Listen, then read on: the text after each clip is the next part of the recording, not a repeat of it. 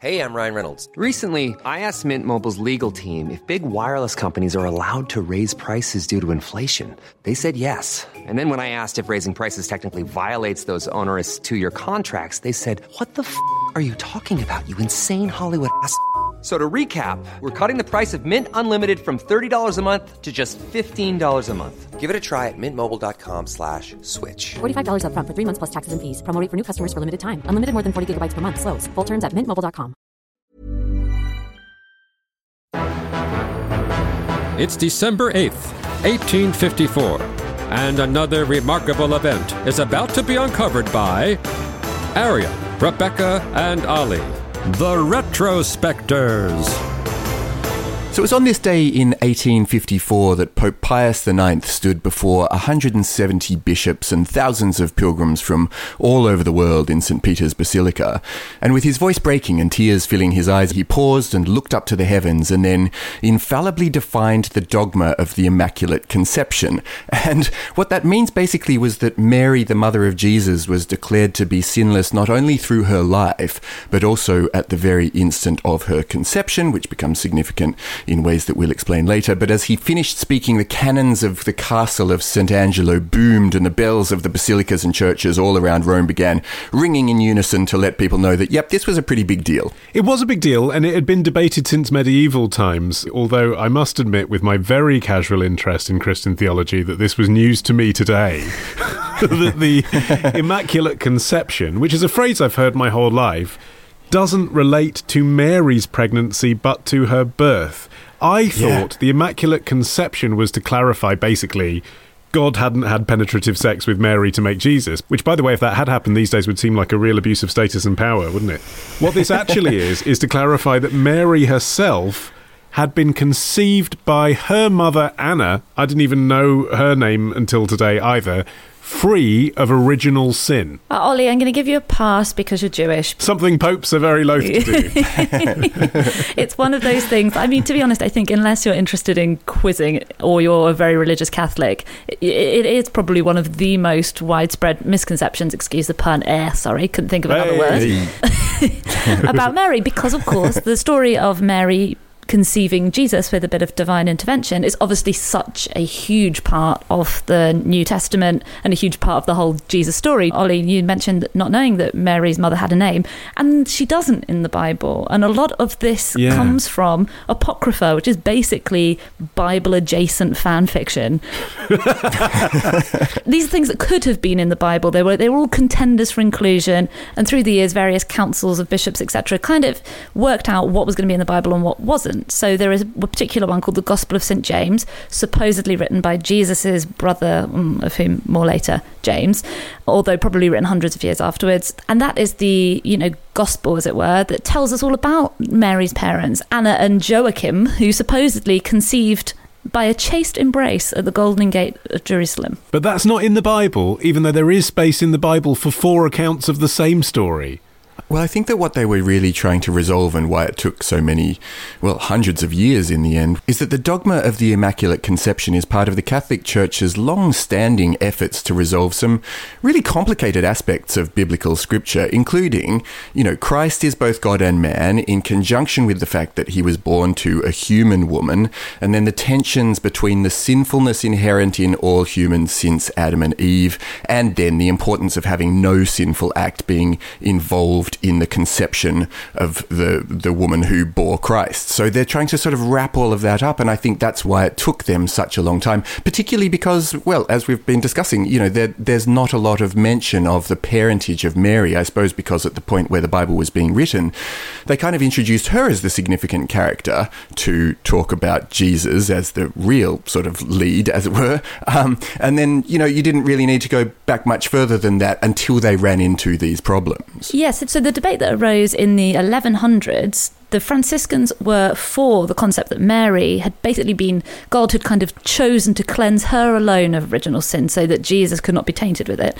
And the Dominicans were against this, and their lead voice was St. Thomas Aquinas. And he basically said, look, the whole point is Jesus died to redeem all humanity. If you start saying, except so-and-so, even if it is Mary, mother of Jesus, then you're undermining the whole principle of the thing. The other part of it is that St. Augustine of Hippo, who originally formulated this idea of original sin, he believed that it was transmitted through semen. So then there arose this whole idea of maybe Mary's parents conceived her magically without having sex, because then no semen would be involved, and then she couldn't physically have been tainted by this original sin. Obviously, all of these debates were kind of undermined by the fact that nobody really knew a huge amount about the biology involved in conception.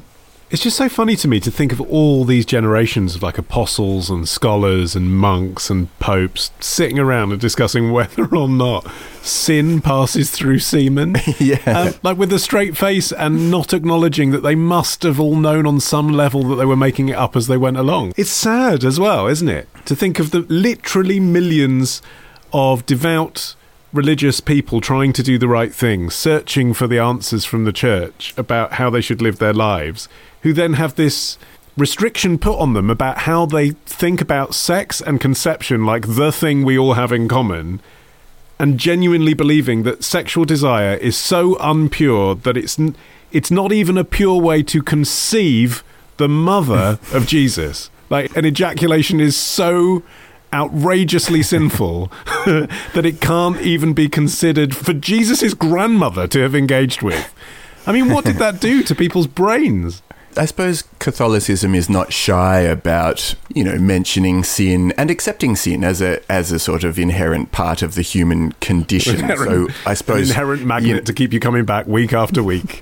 yeah. But therefore there are things that we all do every day that are sinful, including certain kinds of sexual intercourse. Every day? Yeah. Really? Jeez, you're a married man. Not necessarily myself personally, but people out there are sinning daily, I gather. But that whole notion of sin being attached to someone so close to Jesus, I think that's what they were trying to deal with. Yeah, and this all arose kind of in conjunction with this veneration of Mary, which started catching on in the early church and just got more and more intense. So by the 4th century, scholars were already talking about whether Mary was free of personal sin, and that was far less controversial. That was quite quickly accepted, although it wasn't officially affirmed until the 1500s. They started talking about something else as well, which was the doctrine of Mary's perpetual virginity. This is something else that's mentioned in the Gospel of James. If it really was written by James, son of Mary, then it is a very, very strange relationship they have indeed, because he spends quite a lot of it talking about, his grandmother's hymen and his mother's virginity, etc. It's all very intense and Oedipal if it was by him, but it almost certainly wasn't. I intend to devote at least a chapter of my memoirs to my grandmother's hymen. Well, so it was James who introduced this idea that Mary stayed a virgin for life, which, anyway, female sexuality. In the Bible, there are mentions of Jesus's brothers. And so what happened was that scholars had to kind of get busy working out how that could all fit in. So they had to retcon this scriptural reference to Jesus' brothers. So it's kind of like there were two main theories. One was that they were half brothers. They were the sons of Joseph from a previous marriage. And then there's some people who were just like, no, cousins. They're definitely cousins. He probably just called them his brothers, even though that's by far the least logical explanation as to why, like, a young, fertile woman would have had more than one child. I mean, I think even Catholics have lost track of how recent this was. Yeah. Because I suppose it had been part of what they'd been discussing for centuries prior to this. But it's so interesting, isn't it? Because you hear, don't you, at this time of year, with all the kind of Christmas lights going up and people buying their Christmas dinner ingredients and stuff, you hear people saying, oh, do you realise how many of these Christmas traditions are so recent? Do you realise Charles Dickens invented a lot of these Christmas traditions in 1843? And this was after that. This was after A Christmas Carol was invented, something fundamental to the birth of Jesus. Yeah, and although, 90% approval might be a pretty good rating for most things, when you're talking about, like, these are the bishops of the Catholic Church, and 1 in 10 of them didn't think that Pius should be declaring Immaculate Conception as part of Catholic dogma. It's difficult to know why. Maybe they didn't think it was an appropriate use of that power, or maybe they thought that the dogma itself, wasn't necessarily particularly well supported by the scripture. Well, I guess they knew as well that it was going to create a further schism between Catholicism and other churches too. I mean, here in Britain, obviously, between Anglicans and Catholics, the argument is essentially one side says, Mary was full of grace, and the other side says, no, she wasn't. She was just Jesus's mum. I mean, let's split the difference, guys. You're both kind of saying Mary was good. And also the fact that you're dealing on one hand with this massive cult of what they was called like Marian devotion, you know, this newfound interest in Mary as a person, but in a culture which was extremely hostile towards women and femininity in general. And women were seen as, you know, the daughters of Eve, the bringers of sin into the world, etc. So it was behind all these debates, you can see this constant attempt to reconcile the idea that this woman produced Jesus, this woman is the mother of God, we almost worship her, but at the same time, how do we manage to explain away the fact that she was actually a female human? Yeah, and that interest in Mary just seemed to encapsulate the sort of long preoccupation with the Madonna whore complex, sort of relatively literally in the case of the Mother Mary, that really wasn't resolved until Madonna released her sex book. Tomorrow. So you've got some people who've been bringing tape measures or weighing scales to analyse their portion and then sharing their analysis. Love the show? Support the show. Patreon.com/retrospectors. Part of the Acast Creator Network. Hi, I'm Daniel, founder of Pretty Litter. Cats and cat owners deserve better than any old-fashioned litter. That's why I teamed up with scientists and veterinarians to create Pretty Litter. Its innovative crystal formula has superior odor control and weighs up to 80% less than clay litter. Pretty Litter even monitors health by changing colors to help detect early signs of potential illness. It's the world's smartest kitty litter. Go to prettylitter.com and use code ACAST for 20% off your first order and a free cat toy. Terms and conditions apply. See site for details.